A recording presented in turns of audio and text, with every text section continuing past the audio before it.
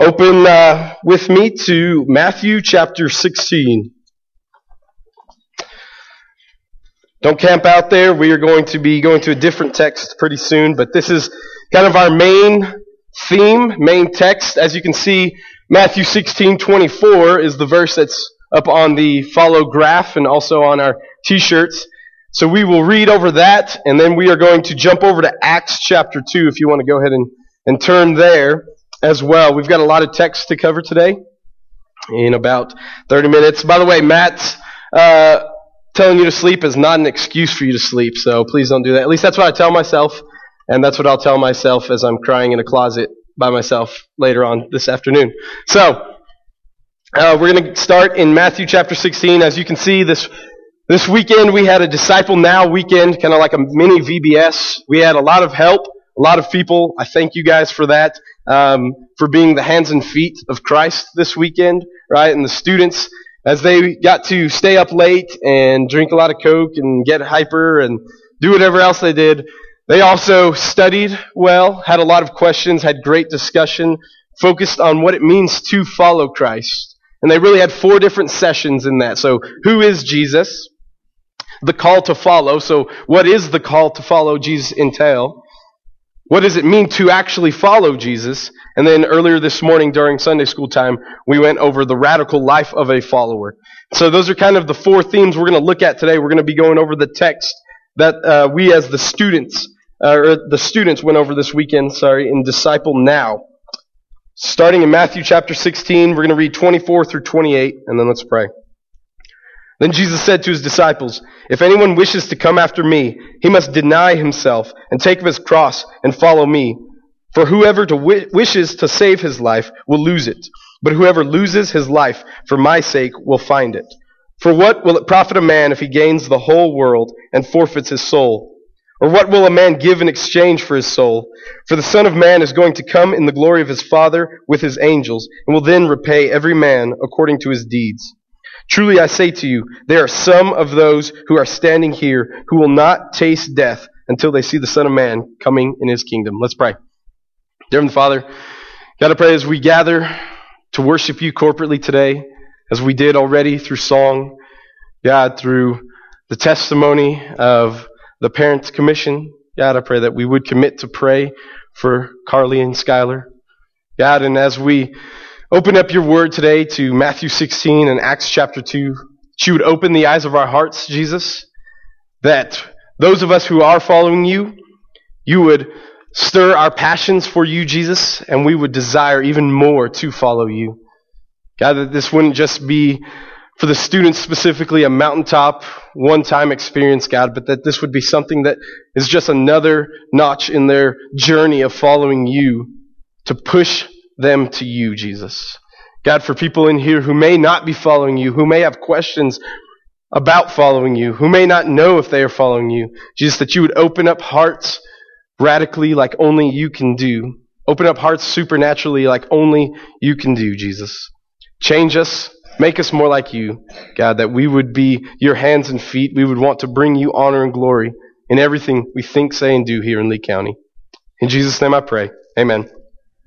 So as we read Matthew 16:24 through 28, right, we went over specifically 24. If anyone wishes to come after me, right, if we want to follow Jesus, we must deny ourselves, take up our cross, and follow him. So what does it mean to follow Jesus? What is a follower? If you are a follower of somebody in some respective area, what you are saying is, I really don't know anything in that respective area, and I'm willing to learn from you.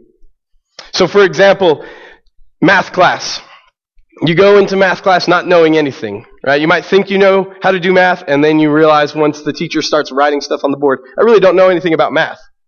So, right, you are following the teacher's directions, you are following what the teacher does, and to this day, you probably do math like your favorite math teacher. For example, in high school, I hated math, and I had terrible math teachers, right? So, math was not a strong suit. And then I went to college and got a bachelor's degree in finance, and I loved math. It was a complete switch. The difference was the professors, in all reality. And now I do math like my 2 favorite professors that I'm thinking of right now. So in a sense, in that aspect of math, I was following them. It's the same kind of concept comes up with like an apprenticeship. When you're an apprentice, let's say an electrician's apprentice, you're saying, I don't know anything, and I want whoever I'm going under to teach me, and I will be a follower of them in that regard. It's the same with parenting. Even though it's not always the case, for the most part, you probably have some areas in your parenting that you parent like your parents parented. Right? You were following their lead and being little parents under them, right? As they parented. Right? And so we start to mold each other in these different areas, in this different regard. So when we talk about following Jesus, we're not talking about what our culture says of following, right? Just a click on Twitter. I'm following this person on Twitter. I'm following this person on Facebook. Or I'm following this athlete. We're not talking about that. Following is saying to Jesus, right? I really don't know anything about life in general. Right? My heart is wicked. I've come into this world in sin, not knowing true life. And what we are saying is, Jesus, show me how to walk as a follower of you, Jesus, to know true life, to know more about you. And we're becoming like Christ, like I became in math, right? Be like my math professors. We are saying in all of life, Jesus, make me like you. As a follower of Jesus, again, we recognize the fact we don't really know anything. Right, so now flip over real quick to Acts chapter 2. I told you we wouldn't camp there long. Acts chapter 2 was our main text for the small group discussions this weekend at Disciple Now. We're going to look at specifically Peter's sermon within Acts chapter 2. So Peter, this is the guy that cut off someone's ear, the guy who said he would never deny Christ and then denied him 3 times, the one guy in the Bible that Jesus called Satan when he said, "Get behind me, Satan," right? So the one guy in the Bible that was just this guy who always put his foot in his mouth. I do that quite often, so I can relate with Peter. But now, as we see Jesus ascended into heaven, as we see the Holy Spirit has come upon Peter and now is leading Peter, we see this supernatural, and I know it's a weird word for us, but this supernatural impromptu sermon that Peter is going to preach to the Jews here in Acts chapter 2. I'm going to read verses 14 and 15 and 16 to give us a little bit of background, and then we're going to skip ahead to 22. But Peter, taking his stand with the 11, raised his voice and declared to them, "Men of Judea, and all you who live in Jerusalem, let this be known to you, and give heed to my words. For these men are not drunk as you suppose, for it is only the 3rd hour of the day." It's only 9 o'clock in the morning. They're not drinking. But this is what was spoken of through the prophet Joel. And we won't read that, right? But he goes through this Old Testament prophecy showing how the Spirit is going to come upon those who are in Christ, Christ's people. So the first session, as we go to 22, before we read that, like I said, the first session in D-Now was, who is Jesus? This is really the most important aspect of following Jesus. It's not often that a preacher makes the first point the most important, but this is the most important thing, the most important aspect of following Jesus is understanding who Jesus is. Because it's not so much about us as it is about who He is. About His glory, about His compassion, about His love, about His death and resurrection for us. So in order to follow Christ, we have to know who He is. Likewise, if you follow an athlete, you will find out where that athlete went to high school. You'll find out how much they averaged in college, where they were from, how tall they are, right? You'll find out these aspects about them because you're going to see, do I really want to follow this athlete?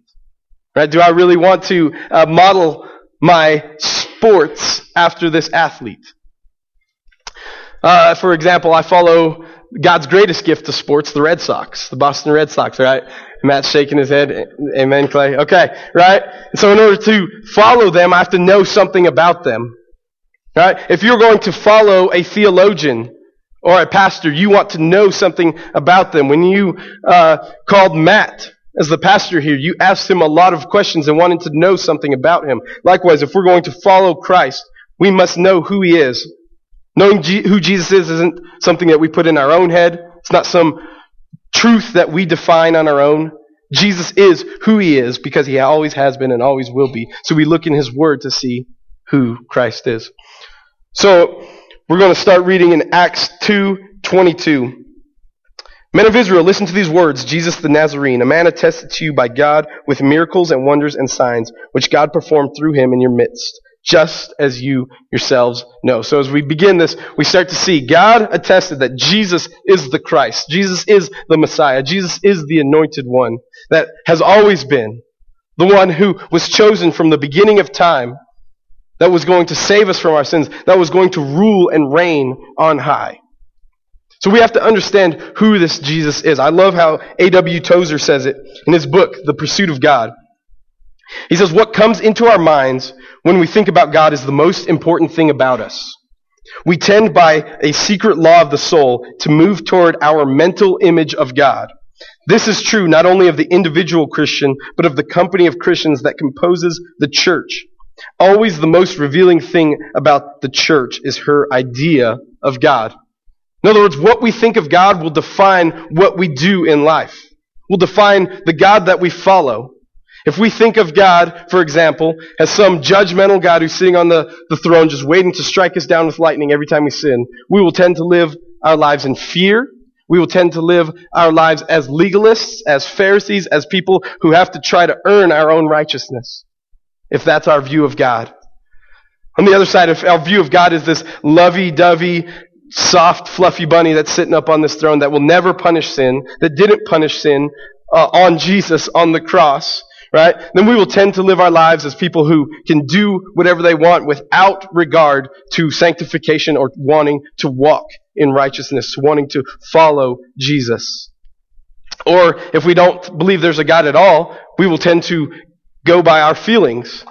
Oh, whatever I'm feeling today, that's what I'm going to do. Or whatever I feel like doing, that's what I'm going to do. Or if we think of God as a weak God who is not in control, who is not supremely ruling, we will not follow him with our lives. We will say, you know what, God kind of rules. He's kind of in control of what happens on this earth, but he's not really a God that I'm worth giving all my life to. But when we see God as the God of the Bible, as what Scripture shows us, in Matthew 28:18, when Jesus says, all authority has been given to me in heaven and on earth, when we see that God, the God of the Bible, the one true God, he is worthy of following. When that comes in the mental image that we have of God, that is the one who is worthy of following, and that will define how we walk and how we live. So let's continue on. Verse 23. This man, Jesus, delivered over by the predetermined plan and foreknowledge of God, you nailed to a cross by the hands of godless men and put him to death. So it was always God's plan for Jesus to die. Right? So God wasn't just in the Garden of Eden with Adam and Eve and they sinned and he didn't just say, oh man, what am I going to do now? Plan B. Right? God always knew man would fail. Man was not good enough. We are not good enough. We are not worthy except by Christ, through the death and resurrection of Christ, who makes us worthy. That was always his predetermined plan and foreknowledge of God. So when we think of that and when we know that even before I was born, long before this earth was created, God knew he was going to have to sweep in and save us. That's a God worth following. That's a God who I want to follow, whose plan will not fail. God's plan will not fail. That's a real easy thing for us to say. It's a whole other thing for us to believe. Do we believe that God's plan will not fail?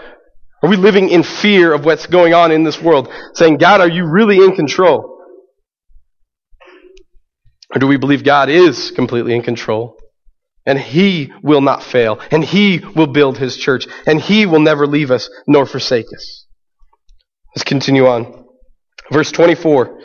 But God raised him up again, putting an end to the agony of death, since it was impossible for him to be held in its power. Death has no sway over Christ. How many of us can say, you know what, I'm going to conquer death. I think I'm going to die today, and I'm going to rise again. None of us can. But Jesus did. Jesus said, I'm going to lay my life down. No one's going to take it from me. And then I'm going to raise it back up again. I will conquer death. And it's only through that conquering of death that we can be given life. I love that mental image. And I love the word Peter uses here. Impossible. It was impossible for him to be held by its power. In other words, there's no way that death would have held Jesus. It wasn't this thing that was up in the air when Jesus died saying, all right, I'm going on this cross and I hope I'm going to conquer death. I hope I'm going to rip the gates of hell off its hinges. I hope that I will rise again into all my glory. I hope that I will ascend into heaven. That wasn't a hope. This was a sure thing. It was impossible for death to hold Christ. And now, because Jesus plunged into the depths of death to conquer it, we can go into the depths of death without fear of it. Because Jesus conquered death for us, death is not something to be fearful of. Death is not something to go into saying, oh man, what am I going to do? I wanted to do so much more on this earth. Death is something that we trust completely in God's hands, saying, I know He has appointed a time for me. I love the way Lottie Moon says it. You're invincible until you're allotted time to die. Death is something to go into saying, to live is Christ, now to die is gain. And I know I will live forever at His feet. That's a Jesus who is worth following. That's a God who is worth following with all of our lives. Put an end to death, to the agony of death, because it was impossible for Him to be held by its power. And then we see Peter use an Old Testament verse here from Psalm 16, verse 25. For David says of him, I saw the Lord always in my presence. For He is at my right hand, so that I will not be shaken. Therefore my heart was glad, and my tongue exalted. Moreover, my flesh also will live in hope, because You will not abandon my soul to Hades, nor allow Your Holy One to undergo decay. You have made known to me the ways of life. You will make me full of gladness with Your presence. So this psalm that David wrote 1,000 years before Christ came, right, in Psalm 16. And Peter's going to use this argument and say, David's still dead, right? As we read verse 29, he says, Brethren, I may confidently say to you regarding the patriarch David, that he both died and was buried, and his tomb is with us today. In other words, he didn't rise from the dead. His body didn't cease to decay. He's not ruling and reigning. This is who David was talking about. And Peter goes on, verse 30. And so, because he was a prophet and knew that God had sworn to him with an oath to seat one of his descendants on his throne, he looked ahead and spoke of the resurrection of Christ, that He was neither abandoned to Hades, nor did His flesh suffer decay. This Jesus God raised up again, to which we are all witnesses. His crowd here most likely would have saw Jesus' earthly ministry. Many of them would have heard of Jesus rising again from the dead. And Peter's saying, you're witnesses of that. You know Jesus conquered death. Christian, we do not serve a God who is dead, who is weak, who was abandoned to Hades. We serve a God who conquered it. We serve a God who has conquered death for us so that we don't have to go into death fearful of it. It's a Jesus worth following. Let's continue on. Verse 33, Therefore, having been exalted to the right hand of God, Jesus is exalted above all else, and having received from the Father the promise of the Holy Spirit, He has poured forth this which you both see and hear. So this Spirit that has come upon you, that you're seeing as they were speaking in other languages supernaturally, He's saying, this is the Holy Spirit that Christ has poured out on us. Christ has the power to conquer death. Christ is exalted at the right hand of God, and Christ has the power to pour out His Spirit on people. So not only is He saving us, He's changing us. He is both Christ and Lord. Verse 34, For it was not David who ascended into heaven, but He Himself says, The Lord said to my Lord, Sit at my right hand until I make your enemies a footstool for your feet. Therefore let all the house of Israel know for certain that God has made Him both Lord and Christ, this Jesus whom you crucified. So Peter's tying these two psalms together as he ties Psalm 16 and Psalm 110 together. And he says these two psalms, right, these Old Testament prophecies written 1,000 years before Christ are showing His lordship and His messiahship. The fact that Jesus is the one who is going to be who was the Messiah, who was the Christ, who was the anointed one, who was the one that all of the Old Testament pointed to, saying this is the one who will save His people from their sins. Jesus does that. But Jesus is also Lord. If He's Lord, He's worthy of following. He will save you and He will change you. And He will give you the way to follow Him through His Spirit.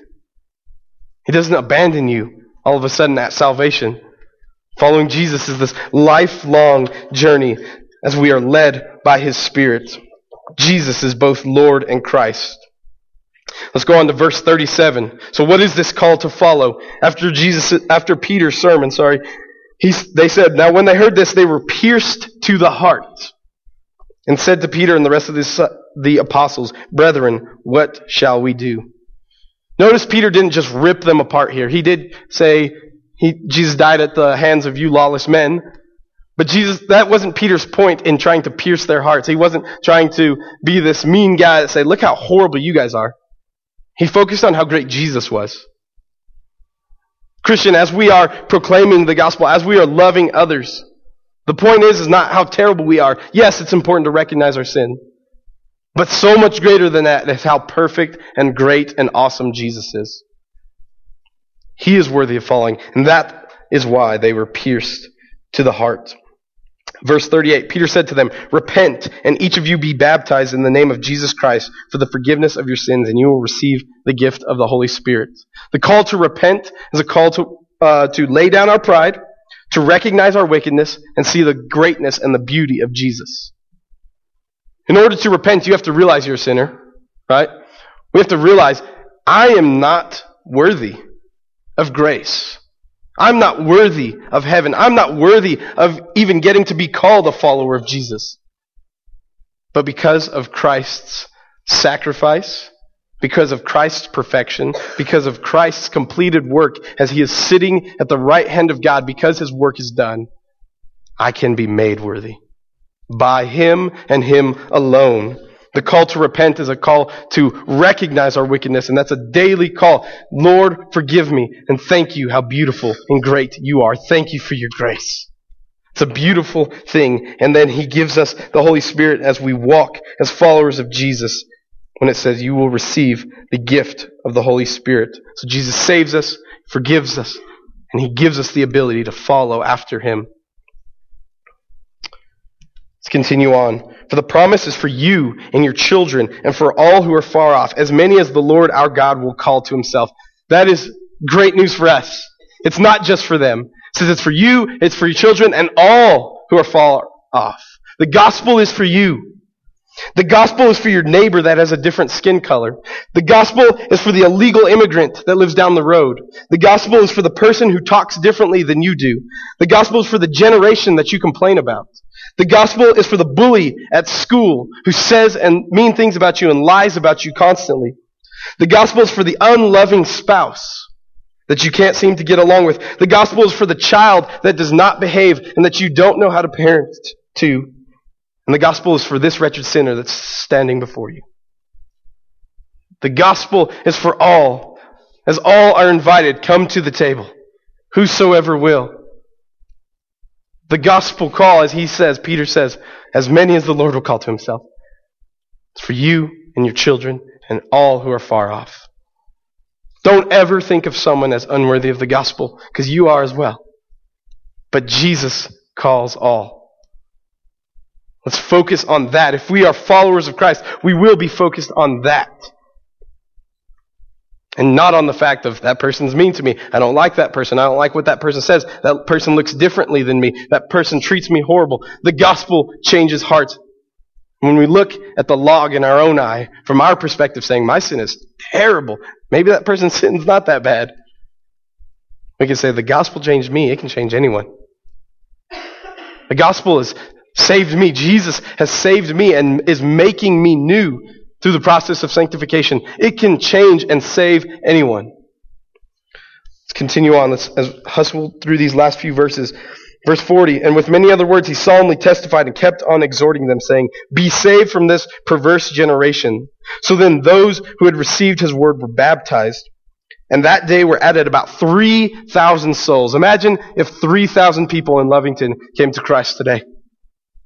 This radical change as God was moving, as God was speaking through Peter and changing hearts and drawing people to himself. Christian, that still happens today. Let's continue on. Verse 42.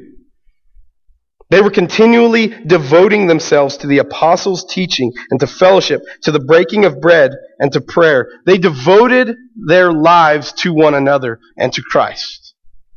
They fellowshiped with one another. They hung out. They sharpened each other and made each other more like Jesus. They broke bread with one another. They ate together and they practiced the Lord's Supper together, remembering that they need Jesus even more than food and life itself. They devoted themselves to the apostles' teaching. We have that in the form of the New Testament. Christian, are we devoted to that? I'm not just talking about a daily devotional that we read for 5 minutes in the morning. Does this word make our lives go? Does this word determine what we're going to do in life? Does this word determine what happens in every situation? Are we devoted to that? And they devoted themselves to prayer with one another and for one another. How often are our prayers so self-focused and not focused on each other or the salvation of someone who has not surrendered their lives to Christ? Let's continue on. Verse 43, everyone kept feeling a sense of awe, and many wonders and signs were taking place to the apostles. Are we in awe of God's beauty? Or do we read this Bible and say, I'm bored. Matt's gone 35 minutes. I'm kind of bored with this now. Right? I don't really want to go on Wednesday night. I'm kind of bored of that. I really don't want to go and have this Bible study. I'm bored of that. I don't want to hear how great Jesus is. I want someone to give me a different solution for my problems. I'm bored of that. I don't want someone to point me to Jesus. I know that's the answer. But I want you to fix this problem with some other kind of worldly advice. Are we bored of those things? Are we in awe of the beauty of God, that God can still love a sinner like me and save a sinner like me and change a sinner like me? Are we in awe with the beauty all around us, that God is in control in spite of the chaos as it may seem? God is still in control, and all authority has been given to Jesus on heaven and on earth. Are we in awe of that, Christian? Let's continue on. And all those who had believed were together and had all things in common. And they began selling their property and possessions and were sharing them with all, as any may have need. That takes giving up comfort. As Christians, these early believers weren't just saying, I'm selling my extra TV and I'm going to maybe put that in the offering so I can write it off as a tax exemption. These Christians were radically changed so that they cared for the glory of Jesus, and they cared for one another, and they were selling what they had and had all things in common, so that their focus, their minds would not be set on, I have to make this amount of money, or I have to buy this, or I want this dream. They were willing to give up comforts and say, I'm willing to give up my dream, my money, all my possessions for the sake of the gospel, for the sake of Jesus. What would that look like if we were that radical Christian? What would that look like today if we loved Jesus that much? We'll finish up. Day by day, continuing with one mind in the temple and breaking bread from house to house, they were taking their meals together with gladness and sincerity of heart, praising God and having favor with all the people. Look at this. And the Lord was adding to their number day by day those who were being saved. Matt will not build the church. I will not build the church. Peter will not build the church. Did not build the church. Jesus builds this church. Jesus calls people to himself. Jesus changes hearts. On that rock will he build his church. We don't have to fret, Christian. We serve a wonderful, powerful, almighty, sovereign God, and he is worthy of following. So I leave you with these 3 questions. Ask yourself this. Are we about the kingdom of God? Or are we about our own kingdom? It's real easy to say the first. Oh yeah, I'm about the kingdom of God. But if I were to take your bank statement, your 401k statement, your Roth IRA statement, what would that say? Whose kingdom would that say you're about? The kingdom of God or your own? If I were to take a log of your time for the next month, 24 hours a day, what would your time say about whose kingdom you are trying to build? God's or your own?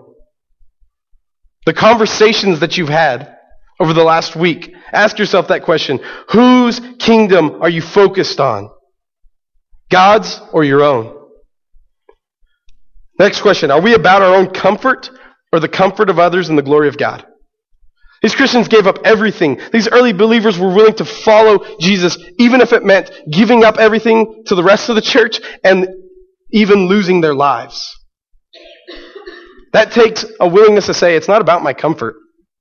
I'm not just looking for that awesome dream job I've been waiting for that salary I've been waiting for. Even if I have to give up those things, even if I have to give up that dream house that I daydream about, even if I have to give up that dream job or whatever else you can fill in the blank. Are we about Jesus' glory and other people, not our own comfort? And the last question, are we focused on following our own hearts or are we focused on following Jesus? What do you daydream about? What are most of your conversations consumed with? That usually reveals what your mind is consumed with. What most of your time is spent doing. Are you consumed with, I have to hit that dollar amount to retire? Or I have to be able to buy that dream home? Or I want to have this dream family? Or I want to have this dream job? Or whatever else? Or are we willing to say, Jesus, even if I don't get any of those things, I'm following you because you are more worthy. Your kingdom is greater. Your glory is greater. Let's live for a higher calling to follow Christ. Say, Jesus, I'm going to give all of me to you, even if nothing that I want in this earth comes true, because you are worth it. You are worthy of it. Let's pray. Lord, we thank you for your beauty. God, thank you for your messiahship. Thank you for your lordship. Jesus, thank you that you are worthy of following us, of us following. You are worthy of all of our praise. You are worthy of our lives. God, I pray that we would not sit back in our own comfort, what our culture tells us to do. We would not seek our own kingdom, but we would seek your kingdom, Lord, and your glory. And we would desire to follow you radically and be changed into your image and to become more like you through this journey we call life. For all of our days, I pray that you would change hearts like only you can. In Jesus' name I pray. Amen. As